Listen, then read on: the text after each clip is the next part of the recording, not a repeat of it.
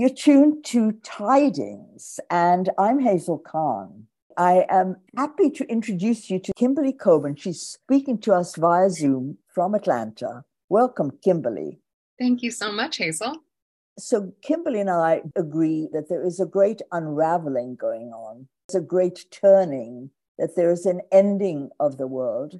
I'm going to ask Kimberly to talk about how what she does has relevance and, in fact, reflects a lot of these ideas about the world as we know it changing radically. Kimberly, start by talking about the Homestead Atlanta.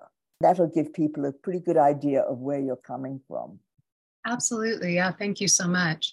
When I was in my early 20s, I've had a bit of a rude awakening. I was not raised particularly radically and thought things mostly worked the way that they should until I got interested in the food system. And that was my first peek behind the door to see that things were not the way they had been presented to me. And I saw how broken the food system was, and then started a small volunteer group called Crop Mob. We all went and volunteered time on organic farms, but I was not content to labor in delusion anymore. So I started kicking all the doors open and seeing that so very many things were broken. And it led me into a bit of a downward spiral, and I was a bit bummed out. And that is when I found Dark Mountain and found a great deal of solace in the honesty that it was presenting. And I wanted to live a bit more authentic. I've always been a city girl, born and raised in Atlanta. I have also always loved crafting and using my hands. And I wanted to have more access to traditional skills, ways of interacting with the environment a little bit more meaningfully. And there were folk schools around me. There's a very famous one up in North Carolina called the John C. Campbell Folk School. But I knew that if I wanted access to that education closer to home, I couldn't be the only one who wanted that. There had to be other people who wanted to learn herbalism and fermentation and blacksmithing and woodworking and things like that in the city. So I began the Homestead Atlanta, and it was an urban folk school. We had workshops in all different self-reliance and sustainability skills. And it was just a way for people to low-key, ways that could work into their weekly schedule, start to learn different crafts. But it also was a way of building community, meeting other like-minded people. And it was a time where climate change conversations were still a little bit on the periphery. So it was also a space for people to start having those conversations in person with people who were exploring those concepts. And so it was very interesting to see those conversations happening as people were learning how to ferment or how to make herbal tinctures. That ran for 7 years.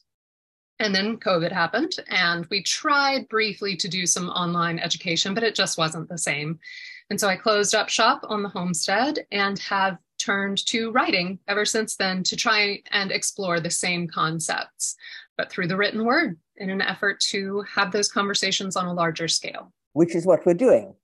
Exactly. When you were talking about the crafts, why was there in a digital, maybe I'm answering my own question, in a world where everything is going virtual, why was there an emphasis and appetite for these crafts? Yeah, that's a great question. With the world becoming an increasingly digital and technological space, the experience of working with your hands has become something people really have a deep hunger for. It was almost like the more visceral the craft was, the more people tended to be, most of their day job was in the tech world. So a lot of our blacksmithing students spent their days behind computers and just could not wait to smack metal with a hammer. So yeah, I think that that's a big part of it. So much of what we do now, the end result is not tangible. It just floats off into the ether and it's a series of ones and zeros or emails or whatever. And so to spend your time and effort on something that you can then hold in your hands or give as a gift is a whole different experience. And I think one that we as human creatures who have relied on creating things for our survival forever until a handful of generations ago, find a really deep satisfaction in that. So I think that that was a big part of the draw. Yeah, I'm thinking about this banging the metal with a hammer. blacksmithing. What do blacksmiths even do these days? If they would like to make a living, a lot of times decorative railings and stairways I see. and I gates see. and gates. But it is still a tremendous, tremendous skill, and one a lot of people connect with very viscerally.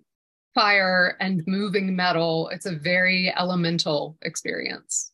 How does that, for instance, compare to, say, glass blowing, which is also fire and moving things around? Right.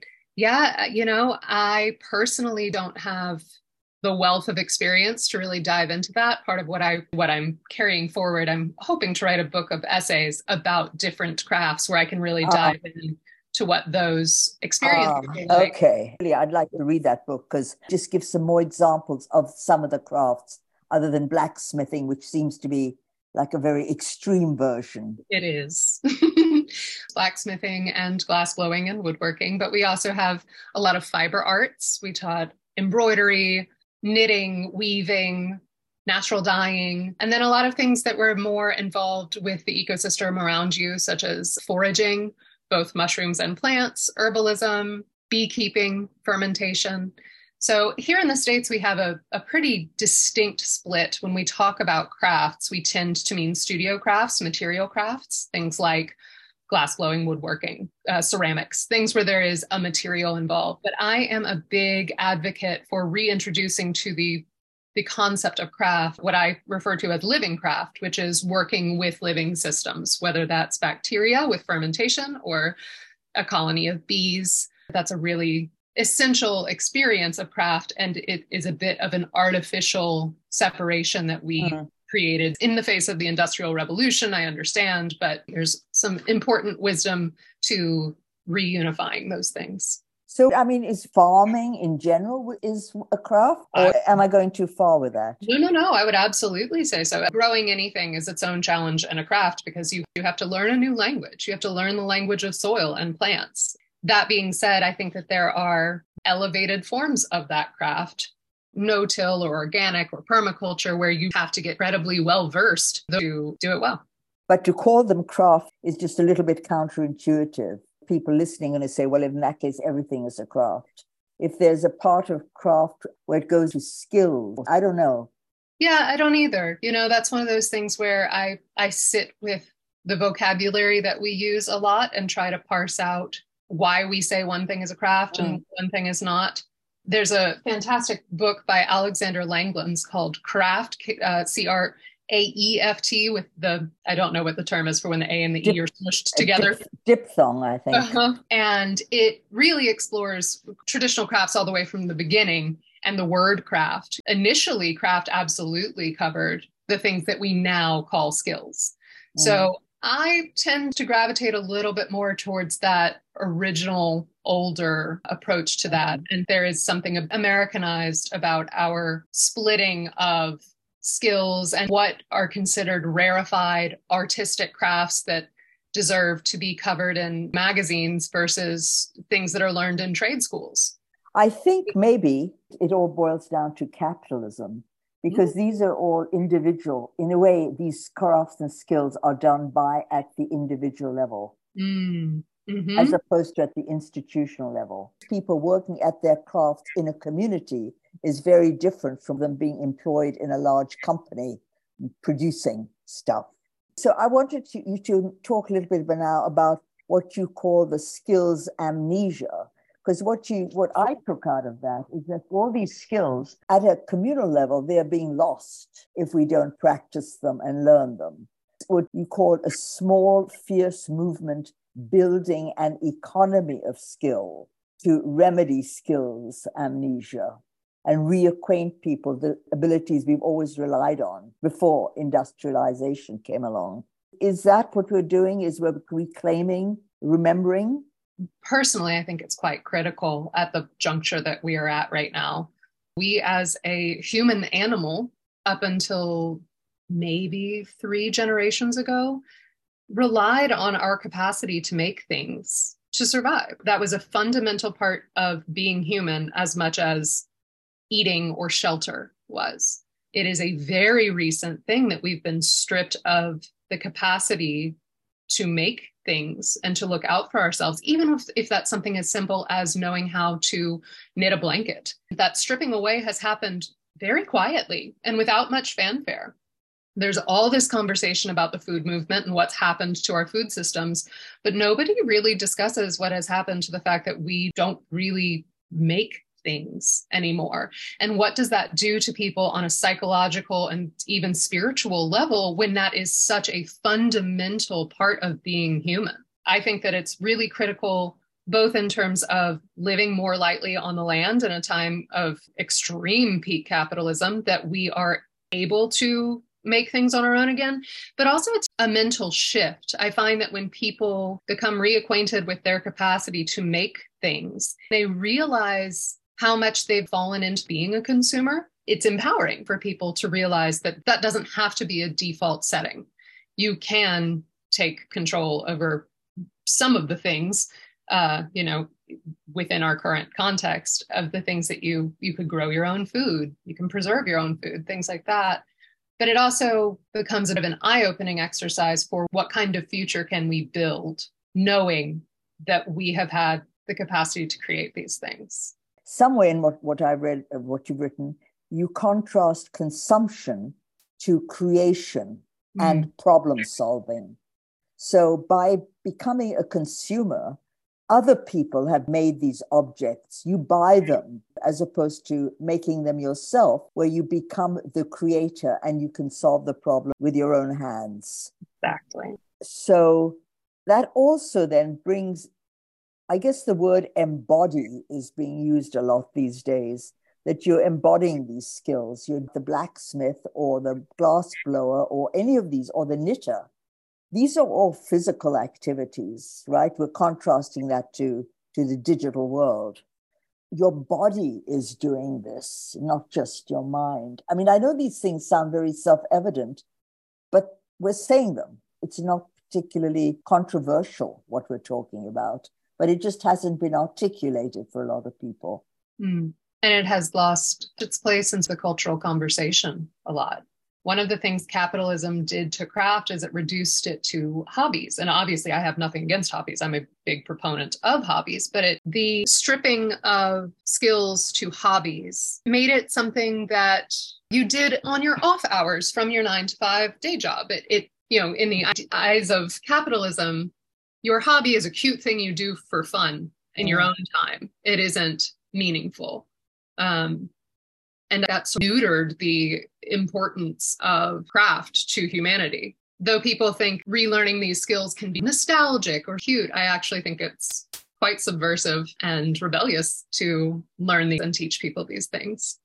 On the Dark Mountain forum where you were talking about fermentation and grief, I dropped a note into the chat box to say I wanted to talk to you. And that's how this conversation originally started. I've heard of fermentation, and it's kind of a weird thing that some people do, but I had no idea. Can we talk about fermentation, what it is, and how it fits into this larger context of living among the ruins or living in the turning or in the unraveling? What role can fermentation play? You are a fermenter, right? I am a casual fermenter. I am a dabbler, but I am very fascinated and have looked into it a great deal. Yeah, you talk about all these things bubbling on your counter, which made you sound more like a witch brewing things, So do explain all of this. Absolutely. Kimberly Coburn is talking about fermentation and the end of our world as we've known it. This is Tidings and Hazel Khan on WPKN Radio. Sandor Katz, who is the go-to guy for the fermentation revival, he explains fermentation as the transformational capacity of microbes. The bare bones science of it, fermentation is its own scientific word altogether. The fermentation of food is basically yeasts and bacterias transforming the food that we eat to preserve it, to make it healthier, and makes it less pathogenic. I mean, it actually can make it safer over time. Foods that we're so used to that are fermented are everything from coffee, sauerkraut, kimchi, yogurt, beer, sourdough bread, you probably don't go a day, certainly not a week, without consuming something that is fermented. Most of us every morning with our coffee. There are many different types of fermentation. There are three primary ones when you're learning how to do it. Lactic acid fermentation, which is a process that happens without oxygen, and that's how you do sauerkraut, most of your vegetable ferments, yogurts, sourdough breads. A lot of times there's a brine involved. You're using salt to create an environment that brings in those beneficial bacteria, and they then break down sugars and carbohydrates and create an atmosphere that preserves the food without refrigeration and also fights off any pathogenic bacteria, and also can make it easier to digest, can really enhance the amount of vitamins and minerals in it, which is great given how depleted our soils have become. Two other kinds. One is everybody's favorite, alcoholic fermentation, which is also done in the absence of air. It is also an anaerobic process. And in that one, yeast breaks down the glucose into alcohol and carbon dioxide. So that's where you get your beers and your wines and your meats. And then one more step, with a bottle of wine, when you expose it to the air for too long, that becomes an acetic acid fermentation. So that's how your wine mysteriously turns to vinegar if you do not cork it or over time. So those are the main fermentations used. So vinegar is fermented? It is. The thing about fermentation is I never thought about that. All of it happens without heat.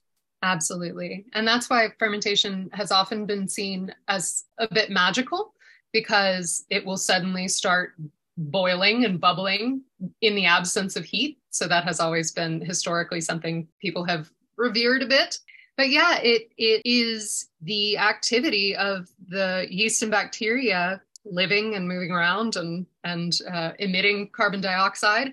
It doesn't require heat. So that's what we used way before canning, way before refrigeration, to keep our vegetables and foods and harvests good for indefinitely, really. Other than sauerkraut, what other vegetables do we eat fermented? All different cultures have all different ferments common to them. The same way sauerkraut is common to German communities and kimchi to Asian communities. Everybody made their own version of things. You can do all kinds of different vegetables. Some get a little bit weird. I've made lovely fermented radishes before. Is you make a salted brine. It's that simple. If your tap water is very heavily chlorinated, that can be difficult. You need to either boil it or let it sit out for a little while just to get the chlorine off of it. Clean water, salt. I usually put a little coffee filter on top so that it can breathe a little bit, but doesn't get any fruit flies or anything in it, and leave it out for a couple of days and make sure that all of the vegetable material is submerged in the brine so it doesn't get moldy. And then depending on how warm or cold it is, over a matter of a couple days to a couple weeks, it starts to get kind of tangy and really delicious. And it's got that very specific fermented flavor. And then you can keep it in the fridge indefinitely at that point. If you keep it on the counter, it will just keep fermenting and can get to where you have to have a special palate to enjoy something that's exceptionally fermented. But in the fridge, it just suspends that microbial activity. What are the advantages of fermentation over preserving through canning? The thing about canning is it's more of a scorched earth approach. When you can and boil, the pressure and heat get so high, they kill off all yeast and bacteria. And then because it's hermetically sealed at that point, nothing can get in. The slight danger is that there are a handful of bacterium like botulism that sometimes can withstand that if it is not done hot enough or at high enough pressure, and it will proliferate because it has no competition whatsoever. Also, it's not particularly health-giving. It doesn't benefit your health in any particular way, except that perhaps we were able to have access to vegetables when you couldn't otherwise, which is good. Fermentation is this ecosystem that is constantly competing and self-regulating. And so there are typically potentially the bacteria that causes botulism in there, but they get out-competed by the probiotic bacteria. And so it's just a non-issue. And people get very freaked out by fermentation because it sits out on the counter and they think that it's unsafe. But it's really, for the most part, a very, very safe practice as long as you trust your senses. It can go weird, and it usually probably wouldn't hurt you, but it would probably smell and taste so messed up that you're not going to eat enough to hurt yourself. And also, fermentation offers a ton of health benefits. It makes it more digestible. It increases the vitamin and mineral ability. It breaks down phytic acids. And there is more and more research on the microbiome that shows that the bacteria in our guts actually impacts our mental health, weight loss, all kinds of things. The way you've described it, one could have an almost entirely fermented diet. It's a great question. I don't know. Diversity is really important in diets. Yeah. I don't know that it would, I don't know. Not sure on that one. My understanding of fermentation has increased about 200%. So thank you.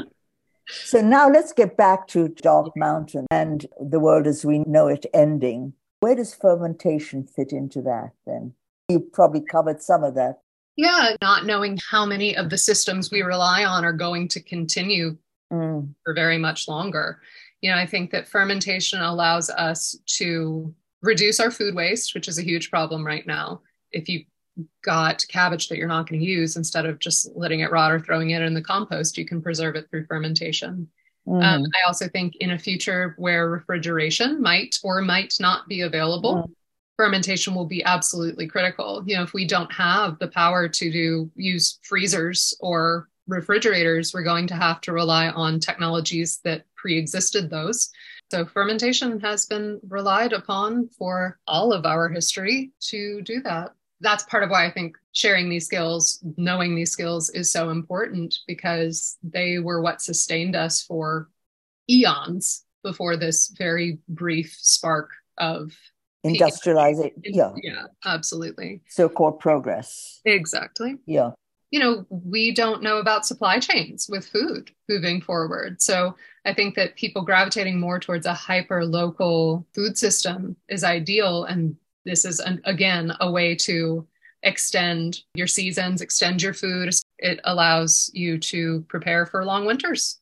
And you can get really creative with fermentation. I mean, Sandor Katz now has, I'm sure he has more than 3. I have 3 of Sandor Katz's books, which was Wild Fermentation, the first one that came out, The Art of Fermentation, which is just an absolute Bible of recipes for creative things you can do with fermentation. And over the pandemic, he released a book called Fermentation as Metaphor, which is super, super interesting. And then my friend Julia Skinner also released a book called Our Fermented Lives, which is a little bit more of the history of fermentation and how it has shaped culture and community. And those are all really useful books if you're curious about learning more about the ins and outs of recipes and what fermentation is and what it has done for humanity. Sandor Katz and Fermentation as Metaphor, and then also just thinking more about that and exploring it in the chapter I wrote about my friend Julia. I mean, fermentation is a really significant metaphor for the position that we find ourselves in right now among the ruins. Sandor Katz refers to it as the rebellious spirit of fermentation because it's an unstoppable natural process. And as we remain aware of the destruction that's happening, it's so easy to think, oh, I'm going to become burnt out, which, fermentation is a fantastic metaphor there because it does not involve fire. And it's this slow, steady, effervescent, irrepressible force. And it's just natural. It just happens. And I think that when we band together and are honest with ourselves about the position that we're in, it isn't as doom and gloom as we often think. I mean, the situation is, but our response to it can actually be there's something empowering about working together and seeing what is ahead of us.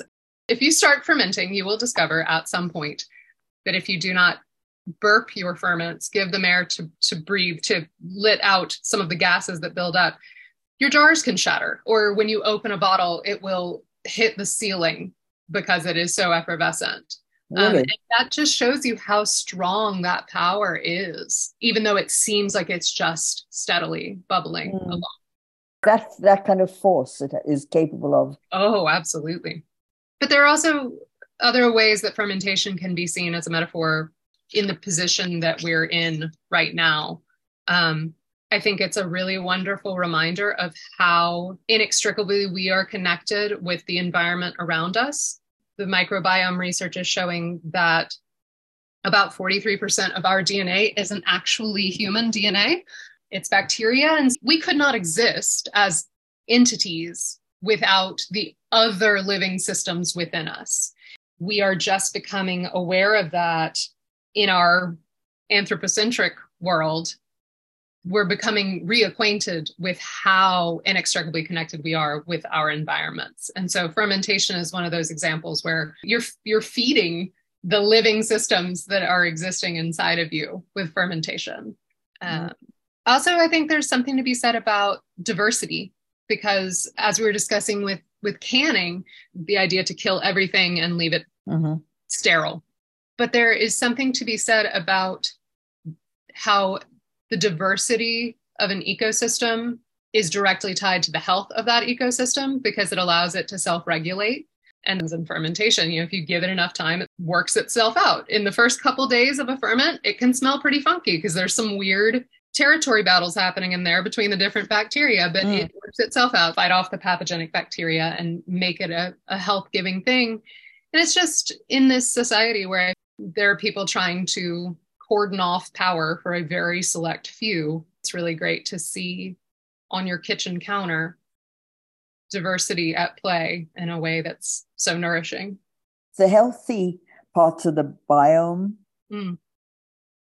conquer the pathogenic parts. Yeah, they outcompete it. That's in the nature of fermentation to do that? Yep, that's how it works. As far as I know, I'm, again, not a fermentation scientist.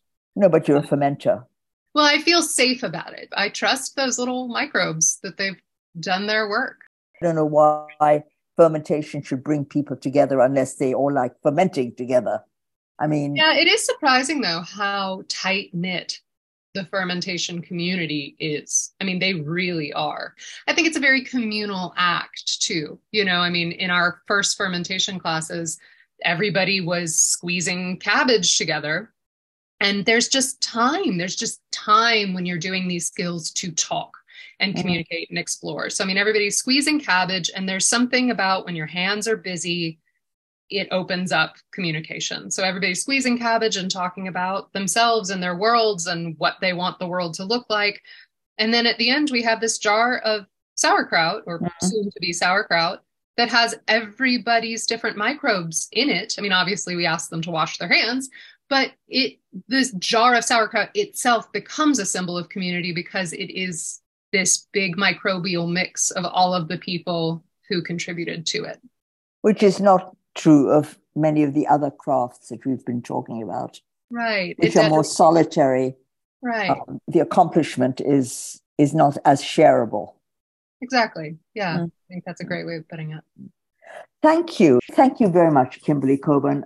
It's been fabulous having this conversation, which felt actually like a communal kind of participation over Zoom to me. I appreciate very much your time and the care you took to inform me about all of these things. Is there some way people could get in touch with you if they want to? Absolutely. If you just Google my name, Kimberly Coburn, and Biosite, Biosite, that will bring both the writing that I've done recently and also my contact information.